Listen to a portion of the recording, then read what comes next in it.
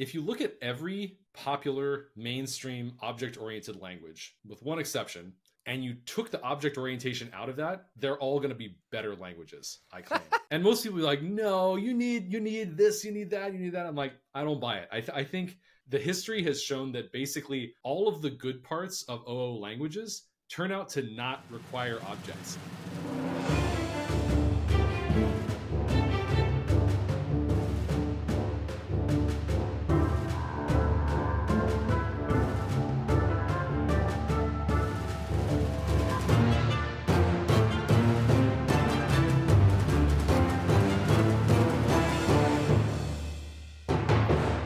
Welcome back to the Backend Banter podcast, where we talk about backend engineering and careers. Today, I'm joined by Richard Fieldman. Now, Richard is the author of the Rock programming language, which you may have not heard of yet. Don't feel too bad.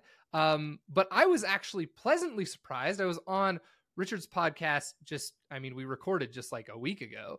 And I didn't even realize that Richard was the author of the Rock programming language, but I've seen it on Hacker News a couple of times. So it's actually like, it is at least gaining some amount of steam, and I'd love to see it, gain some more steam. So, Richard, can you take just a second and introduce yourself? Yeah, sure. So hello, I'm Richard. I created the Rock programming language. I used to be the sole author of it, but now there's a bunch of people working on it. So I can't claim to be the only author.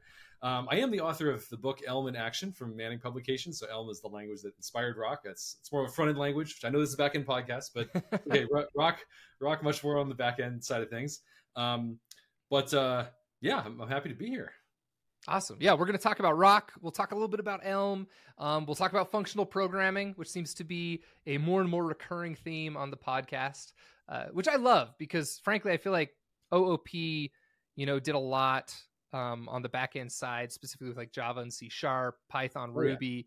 And these days we're seeing, a lot of damage was dealt to the industry. And now we're seeing, I wouldn't even say like purely functional stuff on the back end, though there is some of that, but even just like a move away from OOP into languages that have more of a functional style, even if they're not purely functional languages. Things like Go, Rust, and then of course OCaml being much more functional. Okay, I want to start broad and then we'll narrow in. The first question I have for you is, you'd mentioned to me when we were recording on your podcast, you'd said functional programming makes simple problems harder, and it also makes hard problems simpler. And I thought that was like the best take on functional programming that I've ever heard. Could you elaborate on that? Yeah, sure. So I guess I have a story that's relevant to this, back-end story. So at my previous job, company called No Red Inc., and we made software for English teachers, had like millions of teachers, millions of students answering billions of questions. So not like, picobytes of data, but like a lot of data. And we were running into this problem where we were coming up on the limit of like the highest single database instance we could get from Amazon. So we kind of referred to this as the database apocalypse, because if we didn't solve the problem somehow before we hit that, we were just, that's it. No more questions. That's it. No more vertical scaling. Yeah. Right. So we had to do something. We looked at sort of sharding, like breaking it into horizontal scaling. For various reasons, we concluded that was the wrong way to solve this particular problem. What we needed to do was just to get some load off of the database, especially in a couple of critical spots. And the problem was that, so we were using Ruby on the back end, Ruby on Rails, and we had a lot of code in this sort of section that was using Active Record, which is Ruby's ORM, like object relational mapper. And I don't know if you're familiar with Active Record, but it's very side effecty. Like you'll do one thing and you'll be like, just change this part of this user. And it's like, okay, I'll go update the database, but also I'm going to do all these other things and update these other relations that relate to it in memory. And so you mean like you do a user.save or something? I'm making it up because I haven't done a ton with Ruby syntax, especially in a while, but like user.save, and like instead of maybe just saving the user record, it's like touching other tables. Is that kind of potentially? Yeah. I mean, so it has some things in common with like database triggers, where it's like whenever you do a certain thing, there's a bunch of stuff it'll do for you sort of for convenience. And the problem being in this case that what we wanted to do was we wanted to cache this one big operation. So caching is a really nice thing for like pure functions being ones where You call them with the same arguments, you always get the same answer, and they never do any side effects. They don't affect any other observable state about the program. That's great if you want to cache something, and caching is the solution to your problem, because all we have to do is say, okay, well, we're going to, whenever we get this particular set of data, we'll just substitute it with the answer that we got from somewhere outside the database, like Redis, right? Or really fast cache. Now, the problem was that because all of this code was super side effecty, you couldn't just cache it. You couldn't say, oh, I see this thing, I'll just substitute, just skip all that stuff and go straight to the end, because all of these side effects were load bearing. They would cause bugs elsewhere if we skipped them. And so what we ended up having to do was, it was like an 18-month of an entire team's project to make all the changes necessary to basically convert it from this very side effecty thing into a pure function basically in a functional style, and then make the changes that were necessary to introduce caching and some queues also as well. But the main thing was just that we had to get it into that more functional style. So this is an example where if we'd written it in a functional style to begin with, this would not have been an 18-month project. This would have been a much, much simpler undertaking. But because we hadn't, it was a really, really big, expensive project. And that's an example of like making hard problems, like that's a hard problem. Caching is a famously hard problem, a lot easier, because if you're already writing it in this pure function heavy style, well, it's naturally amenable to that. On the flip side, the example that we talked about on Software Unscripted, which is my podcast, was loops. Like, you learn how to do a for loop and a while loop, and you can solve a whole bunch of problems with that. In pure functional programming languages like Rock, you don't have for loops, you don't have while loops. There's other techniques that you use instead of those to achieve the same thing, but there's more of a learning curve there for sure. And so that's an example of, it's not like this is rocket science, but it's definitely harder. And so that's an example of like an easy thing getting a little bit harder, but the benefit, which you maybe don't see until you're sort of further along and like solving much harder problems or confronted with much harder problems, is that those problems tend to get easier, in my experience. Absolutely. So that's definitely been my experience. And I've never even really worked in a purely functional language in production. I've done a lot of toy stuff. I've played around with a lot of like PureScript, Haskell, OCaml, but I have not like deployed to production in those languages. But I do teach functional programming on Boot Dev, the basics, like an intro to functional programming course.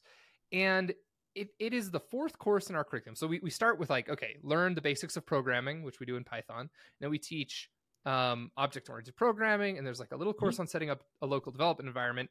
And then we teach functional programming. And functional programming is like this spike in difficulty for new developers. It's like, I just learned how to do loops, right? Loops are great. I can do anything with loops. I love loops.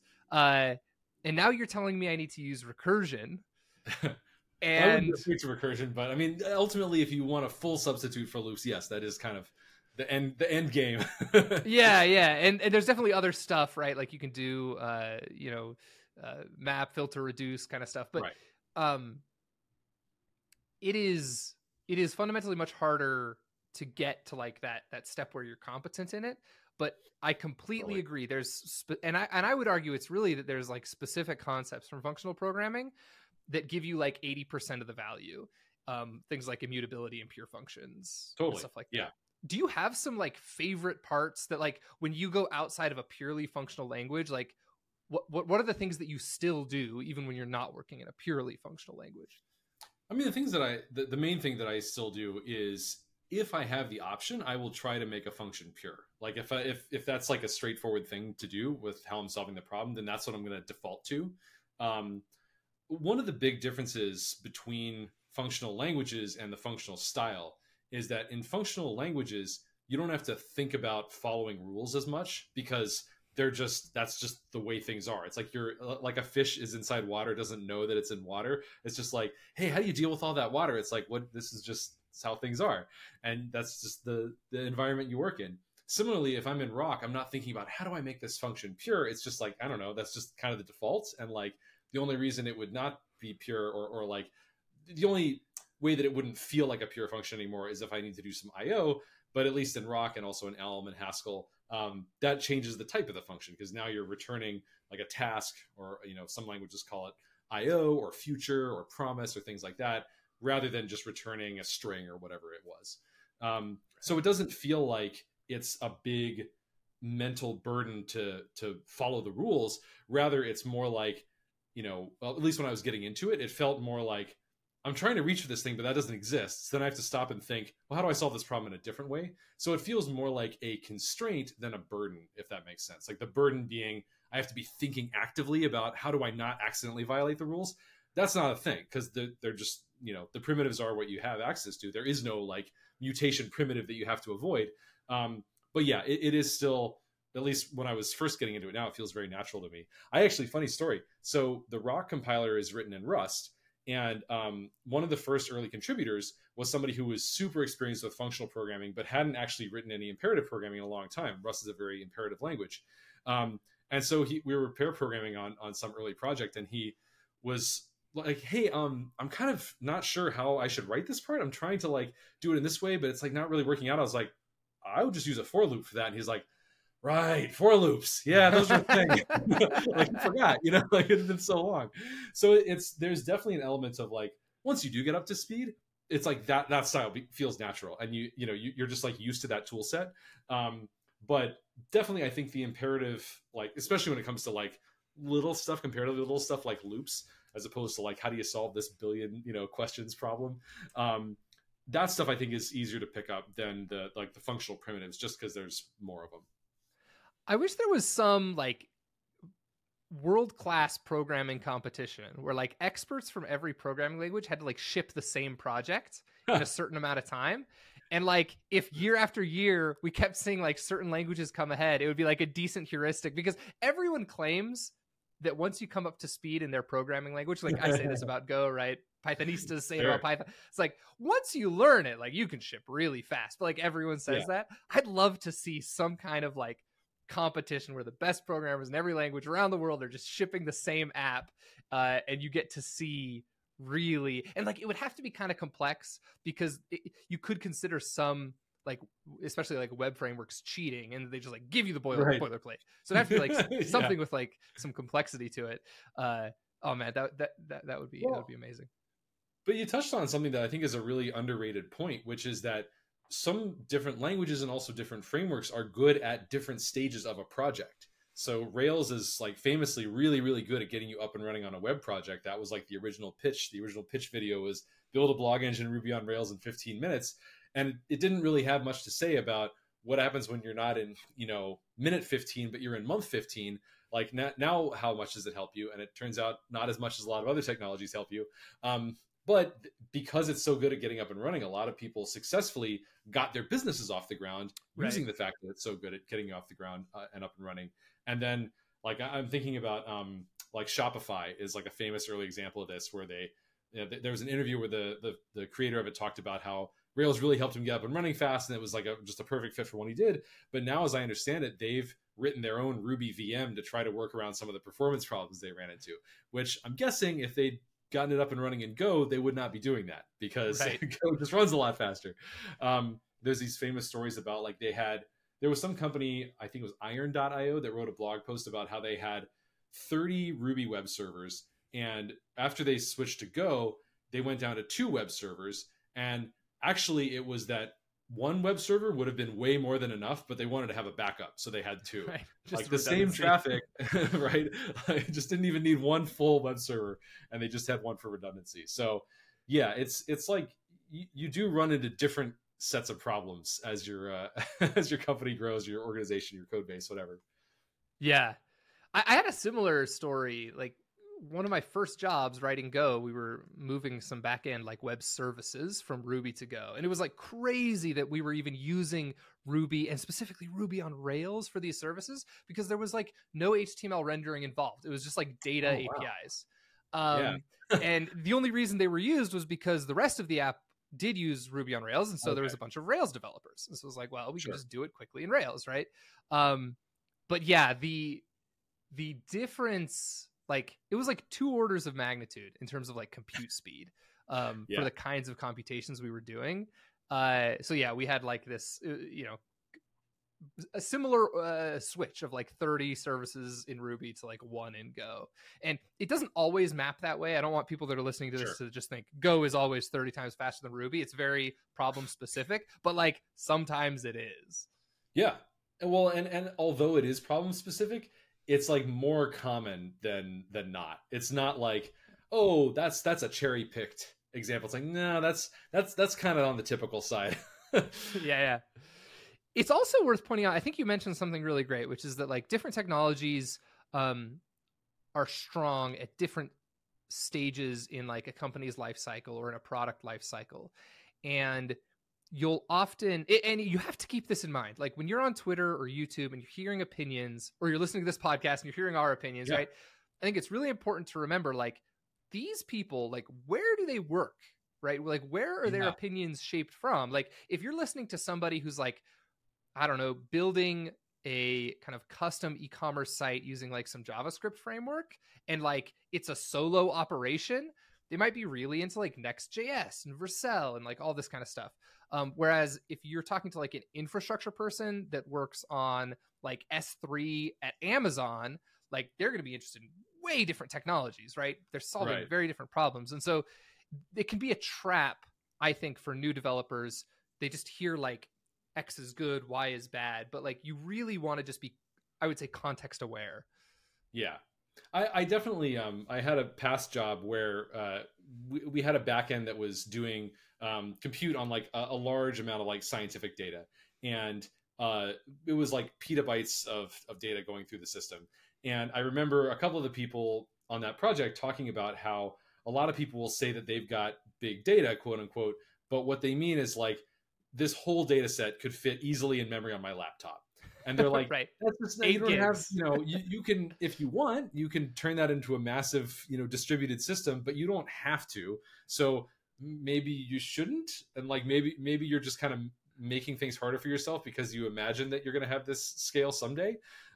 Whereas they're like, yeah, we have to deal with that right now. And like, it's not possible for our data set to fit on any one machine in the world unless, it's like some bespoke custom supercomputer, which would be a way out of our budget. Right. Different problem. that makes perfect sense. I was just talking to I know it was my professor on our distributed systems episode, where he was basically saying the same thing. Like, it's not really big data if you can fit it on a thumb drive, right? Yep. Like, yeah. Sometimes it can feel like big data, especially as like a new developer, because like you open it up in, I don't know, if like you can open it up in a spreadsheet or in like a SQL quant, you see that there's like a million rows. But like a million rows actually isn't that much data when you look at it at like the byte level. So although it does matter like how much overhead is associated with each of those. So a million rows of data in C versus in Ruby is actually a lot more memory in the Ruby case, because every single row and every single column and every single row is going to be an object, which means it has all this extra metadata and stuff associated with it. Whereas in C, it's probably just going to be the bare minimum amount of memory required to represent that, and that's it. Right. And of course, like, I guess I'm ignoring all the nuance of like, you could have giant JSON blobs like in each cell in the rows. But yeah, if you're like storing what most web applications do, which is like timestamps, IDs, and like maybe a string, a million rows isn't too much to worry about. Yeah. Okay, cool. So I want to tie this now all back into Rock and talk a little bit more about Rock. Let's start with like the motivation behind Rock. So like, why does the world need yet another functional programming language? Yeah. So, I mean, I could take that broader and say like, why does the world need yet another programming language? Right. Yeah. And the usual answer to that question is one of several things. And I can say what the answer is in Rock's case. In one case, somebody's just like, I just wanted to make the thing. I thought it'd be fun. And this is not one of those projects. It's not like a hobby, I'm just going to do this for fun. This is like, I want this to exist. I want to use this. This is solving a problem that I have, and I think a lot of other people have. The second type of reason that people make a language is that they need to take some existing language and they need to sort of like enhance it or do something slightly different, like fix some problems. And for whatever reason, they can't upstream that into the actual language. So I would say like Kotlin is an example of this, where it's like they just want to take Java and make certain things about it better. Mojo, if you've heard of that, is like a new language that's like a superset of Python. TypeScript is an example of this. There's plenty of languages that are in that category. Rock is also not in that category. Rock is in the category of, I have a set of problems that can't be solved by any existing language. The only way to solve those problems is to make a new language. So that's what I'm going to do.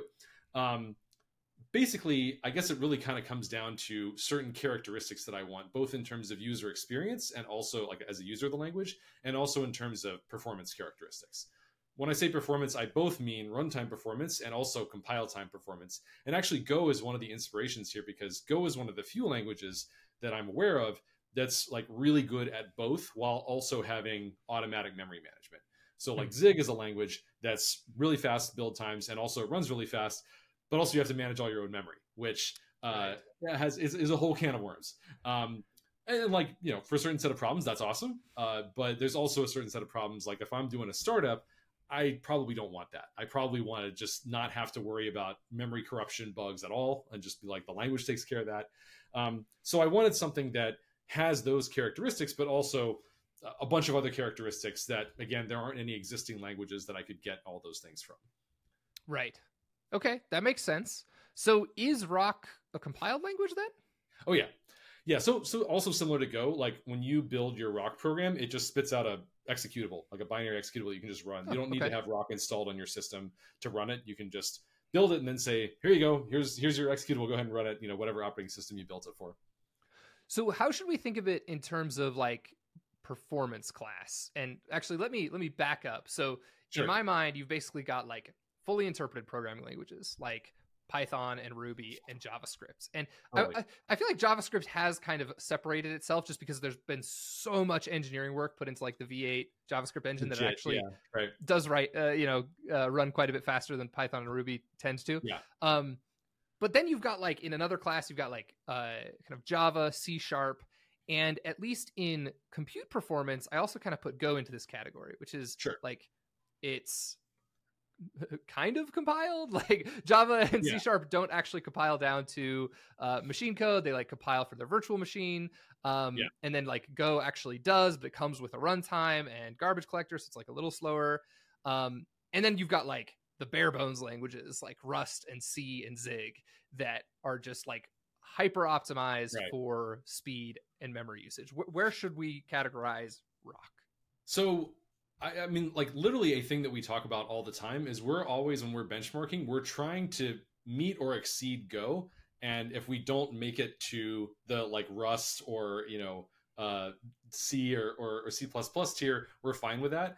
Our preference is if we can tie those, then that's a win. There's no world in which we can do better than them because, I mean, except on like certain benchmarks where it's like they didn't choose to optimize it. But the whole point of those languages is like they give you access to literally everything the hardware can do. So it's not like theoretically possible. Like whatever program you write, they can always match that by just doing it the hard way. So in that sense, it's like we're not trying to be competitive with that, with like the fastest, because in order to do that, you have to support a lot of memory unsafe operations, which opens up this whole category of really nasty bugs and stuff. So we want to be like, you don't have to worry about those. However, we still want to be super fast, you know, with that in mind. So yeah, like Go, I would also put Swift as like one of the languages that's up there in terms of automatic memory management and really fast performance. So like Go and Swift are two of the languages that we're like, yeah, we want to really aim for being like at or better, ideally better than those two. And that also implies like faster than Java, C#, JavaScript, Ruby, all those other ones you mentioned. Right. I found that like Java, C# and Go tend to be pretty similar in terms of like compute performance. Go will usually lead by a little bit, but not like a crazy margin. But in memory, Go usually does like way better.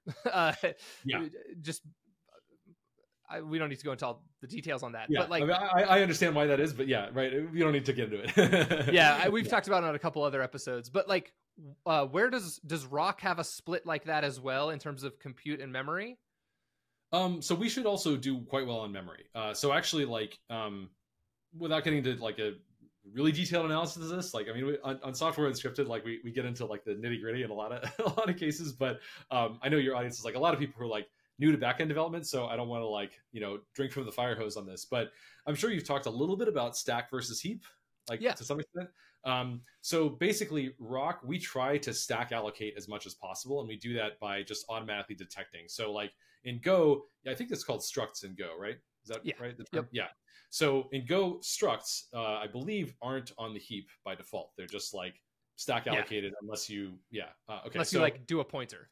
Right. So it's the same thing in Rock, but a difference is that in Rock, you don't have to actually declare the type ahead of time. We figure it out with type inference, but then we still stack allocate it. Whereas, Okay. like in Java, for example, you do have to declare the type, but it is always on the heap. Like an object in Java is Right. always heap allocated. Similarly, like in JavaScript or Ruby or Python, you don't have to declare the type, but they're also always on the heap. So Rock and Go are both doing the same thing, where it's like this doesn't require a heap allocation, and it's also the same with as many things as we can. Basically, it's like numbers are not on the heap, whereas they are in Python. Strings do have to be on the heap, but actually we do an optimization that C++ does. If we wanted to do a really unfair benchmark, we could like try to do something that's really heavy on like string operations where they're all under like 24 characters or 24 bytes in memory, because at that point we basically store them on the stack. Like we reuse all the data that would be used to store the pointers, and we just overwrite that with with the actual string data. So C++ does that. We do that too. So the idea being that in a lot of cases your strings are that short, and so like if we don't need to, let's not store a heap allocation for that. But that adds a lot of complexity to the implementation, but we already kind of handled that. So as a user of the language, that distinction is just like, you might notice that if your strings are kind of short, like under 24 characters, they tend to run faster, like string operations do, and you use less memory. But again, like that would be kind of a cheaty benchmark. Another thing that's different, and we saw this we have this quicksort benchmark where quicksort is an algorithm that's very dependent on mutation to run fast. And I gave a talk about this called Outperforming Imperative with Pure Functional Languages at Strange Loop 2021, I think. It's on YouTube somewhere. Nice, okay. But basically, one of the things that we wanted to see was, can you take an algorithm that is inherently like, it's like pathologically bad for a pure functional language, and can we do well at it anyway because of all of our optimizations behind the scenes? And so where we ended up was, if you quick sorted, it was 1 million. We had to change it actually to be 64-bit floating point numbers. Originally, I had them as integers, but it turns out that JavaScript's really bad at integers, 64-bit integers. So we had to change it to floats just to not unfairly penalize JavaScript. So we did Java, JavaScript, Go, Rock, and C++. I think were the 5 languages that we did. We also did Haskell, but it kind of didn't really matter. It was kind of more to make a point about Haskell. But basically, then we just like graphed like how fast could we quicksort those numbers. And we always, in every case, we started with the exact same set of numbers, which had been pre-randomized ahead of time to the same randomized set. And basically, we came up with 2 graphs. One was where we did that for 1 million numbers. Another one where we did it for 1,000 numbers. And for the 1 million numbers one, it was like, if I remember right, it was like JavaScript was the slowest, then Java was a little bit faster, and then Go was a little bit faster than that, and Rock was very, very slightly faster than Go, and then C++ was a little bit faster than Rock. But they were all like kind of close. For 1,000 numbers, it was not close, because Rock and Go and C++ were all like itty bitty little bit of runtime, and Java and JavaScript were like massive runtime, because the JIT kicks in around 4,000 iterations of a loop. So they were still running in interpreted mode. They weren't actually getting the optimizations yet. And that was kind of the point of that was, I think when people talk about like JIT, so that's just in time compilation, in a lot of cases, people have this idea in their heads of like, it's this magic wand that like makes your code faster in general. But it's not actually true. It's that like what happens with the JIT is your program is running, and it's making a counter as you go every time you do some sort of iteration of a loop. And it says, how many times are we doing this? And once it passes some threshold, let's say like 4,000 in the case of JavaScript and Java, it says, okay, that's enough. This seems to be a big loop, and I'm actually going to stop running this loop right now. And I'm going to take the contents of this loop and I'm going to compile it into machine code, like what Go and Rock and C++ do from the get-go always. But they're doing this at runtime. And they say, now that I've got this machine code thing, like what those other ones had from the get-go, now I'll run that for the rest of the iterations of the loop until it runs out. And the challenge of that, or I guess the downside of that, is if you have a bunch of small loops instead of like one big loop, it never kicks in. Like if you have a bunch of, your data sets are all like, a couple hundred, couple thousand, or maybe a couple dozen, or even a couple of elements in them, you're not getting the JIT benefit from any of those. And that's a thing that comes up in the real world pretty often, and depending on your workload, might be the norm. But yet in the benchmarks, people always, in order to like make them fair, they'll always choose a number that's like way over the JIT threshold. And I wanted to show both, to be like, yeah, these are all pretty close, if you're running a huge workload. But even if you have a bunch of small loops, like the difference between like Rock and Go and C++ and Java and JavaScript is actually very large. Yeah. I want to like reiterate that and say it back, Sure. just because I think it's an important point, and to make sure I understood it. So, JIT stands in just in time, right? Yeah. And in this case, we're talking about just in time compiling. Yes. And it sounds like C++, Go, and Rock, they compile a binary. So like machine code that you can run on your computer as an executable. If you're on Windows, right, you've probably seen .exe, right? This is like an executable. Yeah. If you're on Linux, there's usually not a file extension, but it's just like a binary that is compiled to your architecture. You don't need any external programs to be able to run this thing. Your computer knows how to run it. Exactly. Okay. And that's been like compiled and optimized. Yes. Whereas in the case of like Java and JavaScript, and Java is a little confusing because you do like compile a Java program, but you're not like compiling it to machine code usually, right? You're compiling it like for the virtual machine to be able to run it, like the Java bytecode, right? So technically, both Java and JavaScript are interpreted languages. The difference is that Java has a compile step that compiles your source code into this binary bytecode, and then that gets interpreted at runtime. Whereas in JavaScript, it's the source code itself that's getting interpreted directly. So that's why if you want to run a Java program on your whatever your operating system is, you have to first install the Java runtime environment.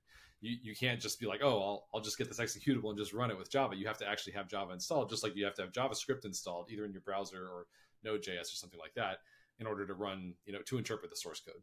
Right. Okay. Makes sense. So like Java compiles, but is still interpreted afterwards. So both of these languages are interpreting something. And basically what I'm understanding is we're taking whatever thing is going to be interpreted. So in Java's case, some bytecode, in JavaScript's case, some source code.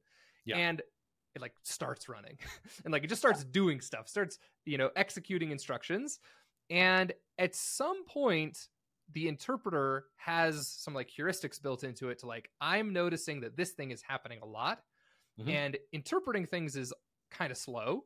So I'm going to actually take this common operation, compile it directly down to machine code, which the entire program in the case of Rock, Go, and C++ was already compiled to machine code. And I'm gonna compile that machine code, and now I'm going to run that machine code when I do this repeated operation, and it's way faster now. Yeah. I think this is very much an oversimplification, but I think the easy way to have well, what I'm about to say is, Rob, that was a good explanation. Oh, thank you. Okay. But I'm about to oversimplify. So an oversimplified way to think about why interpreters are so much slower is imagine you look at your source code and literally every single operation and every single number and every single string, every single thing in every like token in your source code gets surrounded by an if statement.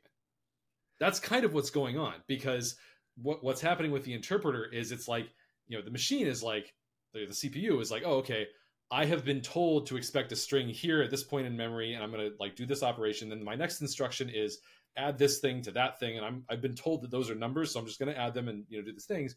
Whereas an interpreter is like, I don't necessarily know what I've got until I like read the next line of source code or the next byte in the bytecode.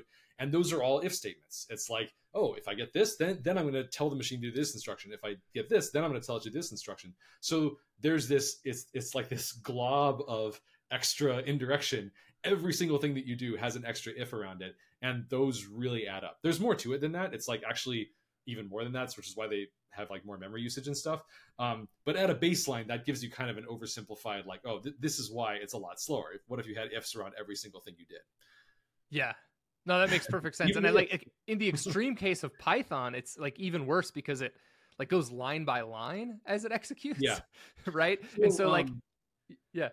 If you want to see this, there's a really cool course. This is like not aimed at beginners, but if you ever want to learn how this stuff really works, so this guy Casey Muratori, who I had on Software Unscripted a couple of ago, he makes this course called Performance Aware Programming, and one of the first things that he does is he takes a really simple Python program. All it does is it loops through a bunch of numbers and adds them all up, and then he goes through the steps of like moving that to C and literally shows it getting, I think it was like 1,000 times faster, and by like making like one little change at a time. It's still like not many lines of code, but one of the cool things that he does is he actually builds Python, the interpreter from source, so that he can go through in a debugger and just show you all the things that the interpreter is doing every single line of code. So like when you see when it's doing an add instruction, it's actually way more than just one if there. It's like it's jumping through all these function calls and he's like, and here's the C version. It's like, that's an add. It's like one CPU do one thing, whereas in the other case it was like, oh, hang on,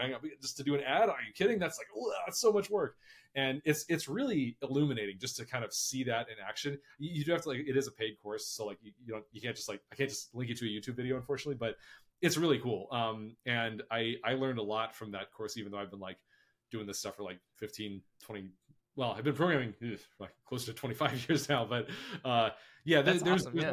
There's always more stuff to learn with programming.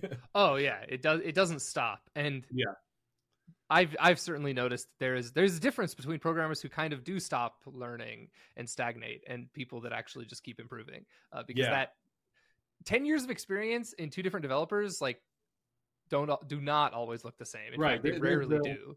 There's the funny way I've heard of it being put. It's like, one person could get 10 years of experience where each year they learn different things. And then another person might, over 10 years, just repeat the same 1 year 10 times in a row. Yeah. And by the end, they didn't really actually learn that much.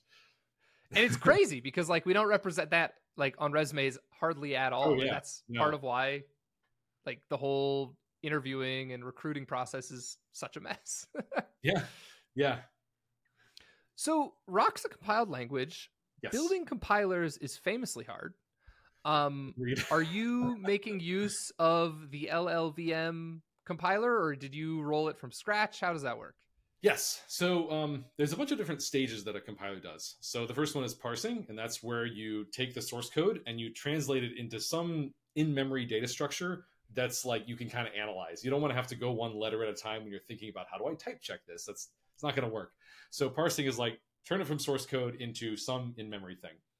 Then after that, you do name resolution. So that's where you get your naming errors, hey, you use this variable without naming it or initializing it or something. I don't know what this thing means. And that's kind of where you sort of wire all the variables together and say they have these relationships. This one connects to this argument, et cetera. And then after that, you have type checking, which in our case is type inference, because Rock has 100% type inference. It's like a sound type system. It always correctly infers the types of your things, even if you don't write a type on them, which you don't have to. Once that's done, then you get into that's all of what I just described is known as the front end of the compiler. So not to do with UIs. It's just there's kind of two sections. That's the front end, and then there's the back end. And the back end refers to what do you actually output. It's at that point we're we did all the parsing, name resolution, type checking. We sort of understand what your program is in these data structures. We've validated it. We know what we're going to produce. The back end is where we actually produce that thing. So LLVM, which originally stood for low-level virtual machine, but it's never been a virtual machine, so I don't know why they chose that acronym for it. Basically, LLVM is a compiler backend, and its job is basically you give LLVM these data structures, and it says, cool, you're building for, let's say, an Intel CPU and a Mac. I will just output an executable for you in that format. Or you're saying, I'm building for a Linux and it's ARM. Actually, usually it's more like ARM on Mac and Intel on Linux these days, but whatever. And it's sure, I will output that. Or you say, I want WebAssembly, please. And it says, no problem. Here's your WebAssembly. All of that stuff is a lot of work. And it turns out that a lot of compilers want that stuff done the same way. And also LLVM does a bunch of optimizations. So you can say, I want you to run through and optimize this for performance, or I want you to optimize this for size, the lowest size possible of the output binary. You can tell it to optimize for different things. LLVM, because it's been worked on by, Swift uses LLVM, Rock does, C++, Rust, a lot of languages use LLVM. Go does not, and we can talk about why that is and why that's actually in some ways a good thing. Although I did see a project which I'm not sure if the name is as amazing as I think it is. I hope it is, but it's Go LLVM, which I really hope is pronounced Gollum, because that's what it looks like, except for a V instead of a U. I don't know, but it kind of seemed like that's not really maintained or used or maybe worked on. I'm not sure, but doesn't seem like something a lot of people are using. Just got to grab the domain name on that one. That's pretty good. Yeah, right. But at any rate, I assume that the reason someone would do that is because they want LLVM's performance optimizations, which are really kind of tied for best in class, basically. And they're sort of language agnostic. So the problem with LLVM, and the reason that it's in a lot of ways an asset to Go that it doesn't use LLVM, is that it is slow. It takes so long to run. Like, we ran some benchmarks of, even if you turn off all the optimizations and you're like there's no like big rock code bases today. It's like the biggest ones are like thousands of lines of code. There's no like 100K, at all, like yet. But it was like, we were seeing numbers where it's like, basically, if you look at a flame graph of like, what are the different parts of the compiler that are taking time, it looks like all the compiler does is wait for LLVM and also linking. And like, that's it. And like everything else, all the parsing and type check, all the stuff that's unique to Rock is just like, like a little sliver on the graph. And it's like, mainly what this compiler does is wait for LLVM to do its thing, which is ridiculous. It doesn't, that's not acceptable. So what we do, and what a couple of other languages do, Zig does this, for example, is that we say, okay, we will use LLVM for our optimized build. So if you call rock -- optimize and you're like, I want you to take some extra time to make my compiled executable fast, because this is the like production build as opposed to like development build, then we use LLVM.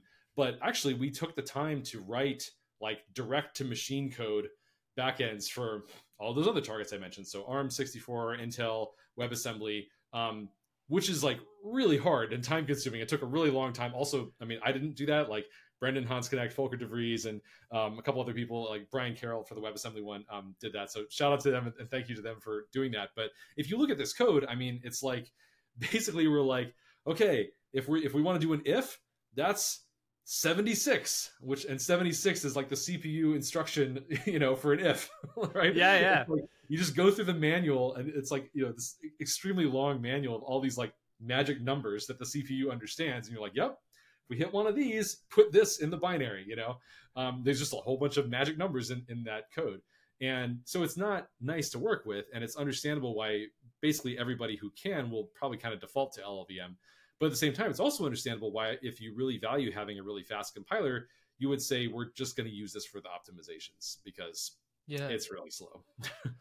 That's fascinating. I didn't realize that was how the trade-off works. So Yeah. LLVM, slow compile, slow, like LLVMs runs slowly. Is LLVM written in C? C++. It's enormous. It's definitely over 1 million lines of C++. I don't know how many millions or how many total lines. And also, it is a famously hard code base to get into. It's like very complicated and not well optimized C++, shall we say? Okay, not so it's at any rate. So it is a very large C++ project, and we're accusing it of not necessarily being the most well optimized C++. But the point is, you run it on this kind of data structure that you hand it, and it will produce a very fast program, right, of like your code. So like you right. give it the in-memory data structure, it'll give you a really fast binary that like does that thing. But the process of getting the binary, of actually doing the compilation, is egregiously slow. Which, like coming from Go, the nicest thing about Go is like I rarely have a compile time that's more than like a second or two. Yeah. And so it's like I don't even worry about like using the Go run command for the most part. Like I just build and run. Build and run the executable for the most part. I'm always running in production mode, which is also kind of nice because it means I'm like testing in production mode, the same way I would run in production. But with LLVM, I cannot believe that you guys took the time to like build your own compiler just for essentially debug mode, right? Yeah, exactly. So that's kind of what you get by default, unless you use the optimized flag. I mean, the way that I like to think of the trade-off is that the normal development build, the build runs fast, but then your compiled binary doesn't run. I mean, it's still like pretty fast. It's just not nearly as fast as it could be. With LLVM, your build is slow, but then it produces something that runs fast. So that's what you use for your, production build. Yeah. Okay. What are your what are the languages that Rock most pulled inspiration from? So I'd actually say that if I had to pick two, I mean, the number one is obviously Elm, because Elm is a very front end focused language, and Rock is a direct descendant of Elm that's sort of applied to other use cases. So not just backend, like also command line apps, and hopefully in the future, like native desktop GUIs, and want to be in like, I like to call it the long tail of domains. Like I would say Go is a more focused language in that way than Rock is. Like Go is pretty like servers and CLIs is kind of its bread and butter. Which I certainly think that like that's an area where people right now that's actually the main area that people use Rock in, but it's been explicitly designed to try to get into other domains and maybe not be quite as good as languages like Elm or Go that are focused on those domains, but still be like a good experience in those domains and like a reasonable choice. So as far as inspiration, I would actually put, if I had to pick a number 2 language, I would pick Go.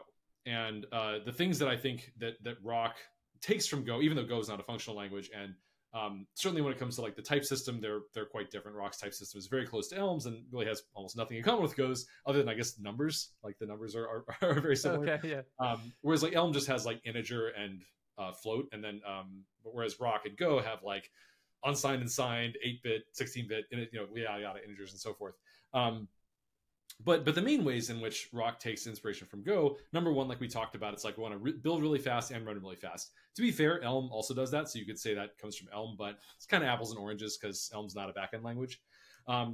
Separately, though, there's this tooling philosophy. Like Go is like, we're going to ship with nice versions of like all the tools you want, so you don't need to go hunt down like all these like third-party things, which may or may not be compatible in different ways and are duplicating a bunch of work, and maybe they get the same answers the compiler's like, no, here's a really nice tool set that just works out the box. Go forth and enjoy, and that's something that we really want to do. So right now, for example, when you get the Rock compiler, it also gives you like some basic package management. Like you can just like say, here's a URL, and it'll just come and like download that for you. You can say it's got testing built in, so like built on top of Git, like it'll download like a Git repo. Is that? It's not actually, it doesn't use Git. It uses, it's a little bit more general than that. We can have a whole digression on package management, but it's basically just like a tarball of like, where you want. So actually people will use GitHub releases for this, because it produces tarballs. But basically, so there's that. We want to also put an even more advanced package manager on it, kind of similar to what Go ended up doing with Go modules. That's like their version resolution algorithm in particular is something that I definitely want to like directly use for our package management system. But also there's like a formatter. So like GoFunked is like famously 0 configuration possible. It's like there's nothing to argue about. It's just like format your code, done. We want to do that same thing. Elm format works the same way, but Elm format is not built into in the Elm community. Everybody uses it, but it is a separate tool. We're like, nope, bake it in. We already have that. That's like Rock format. You say Rock space format. It just formats your code, no configuration, done. Nice. We have testing baked in already, so you can say Rock test, and it just runs all your tests.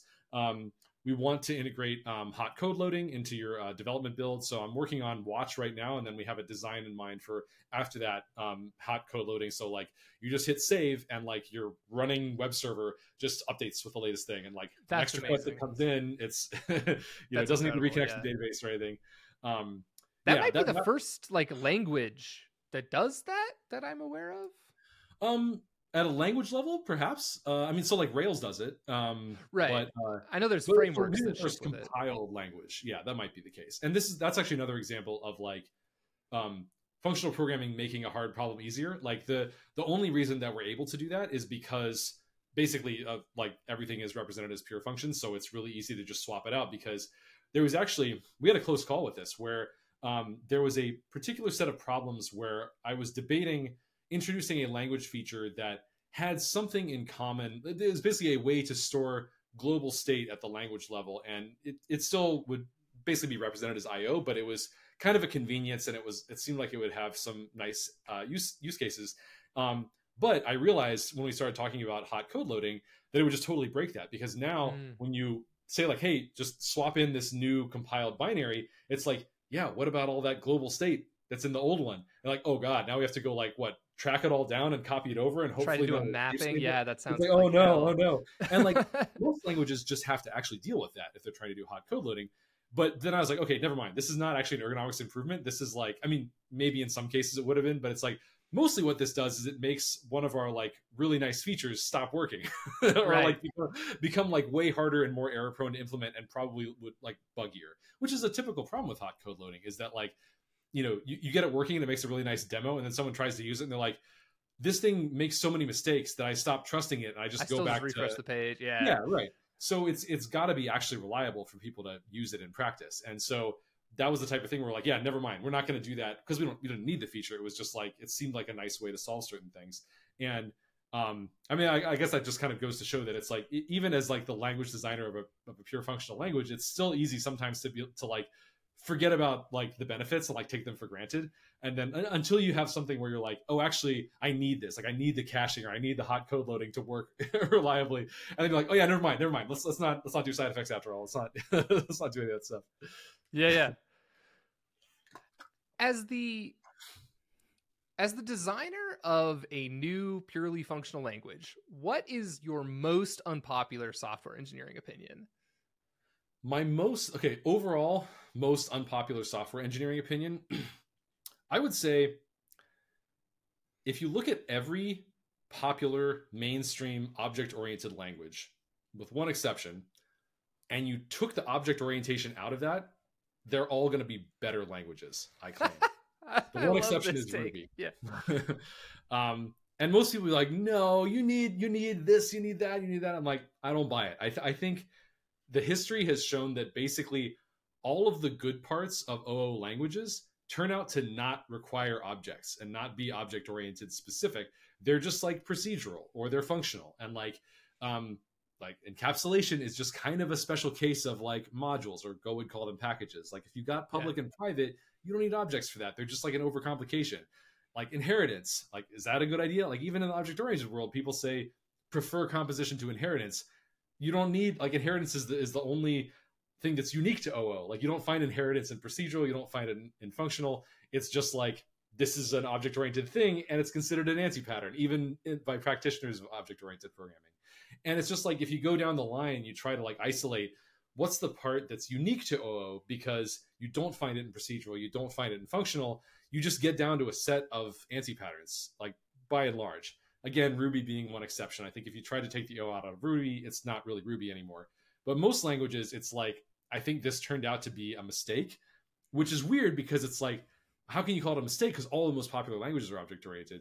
But I had a talk called Why Isn't Functional Programming the Norm, which we briefly mentioned in the Software Unscripted episode, where I kind of got into the history of like why the most popular languages are the way that they are. And spoiler alert, it's not because they were object-oriented. That's more of a like historical coincidence. And but I think people tend to overvalue OO itself, as opposed to being like, this OO language has a lot of nice properties, and then the OO gets the credit for those things, even though I don't think it should. That's really interesting.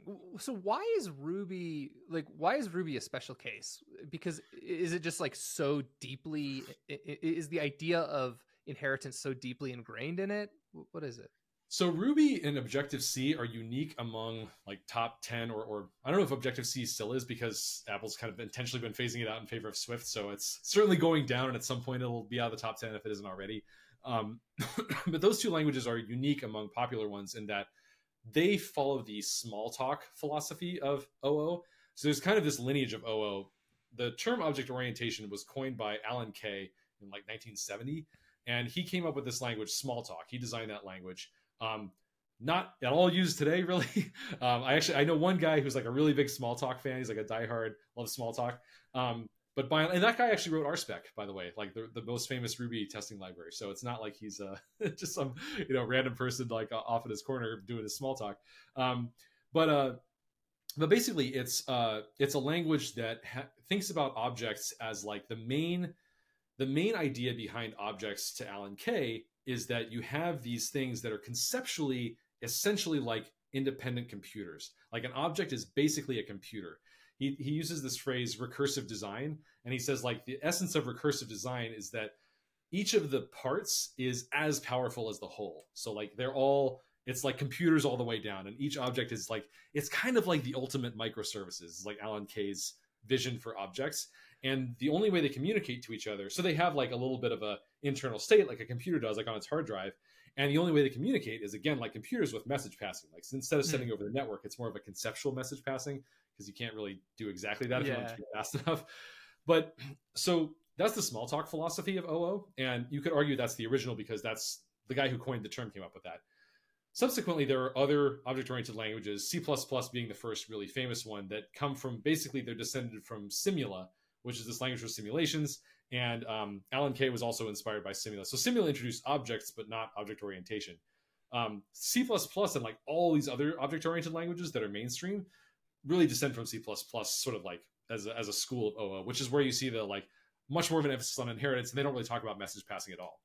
The reason I bring that up is because Ruby as a language is really all about the message passing, and like people in Ruby will do stuff like, hey, what happens if I get a message saying, messages being kind of like method calls. It's like, what if I get a message that I don't recognize? Then I'm going to do something totally wild and different.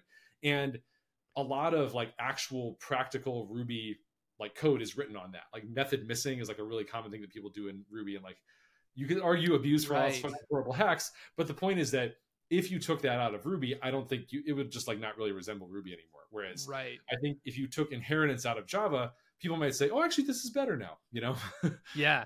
I think arguably you could make that claim.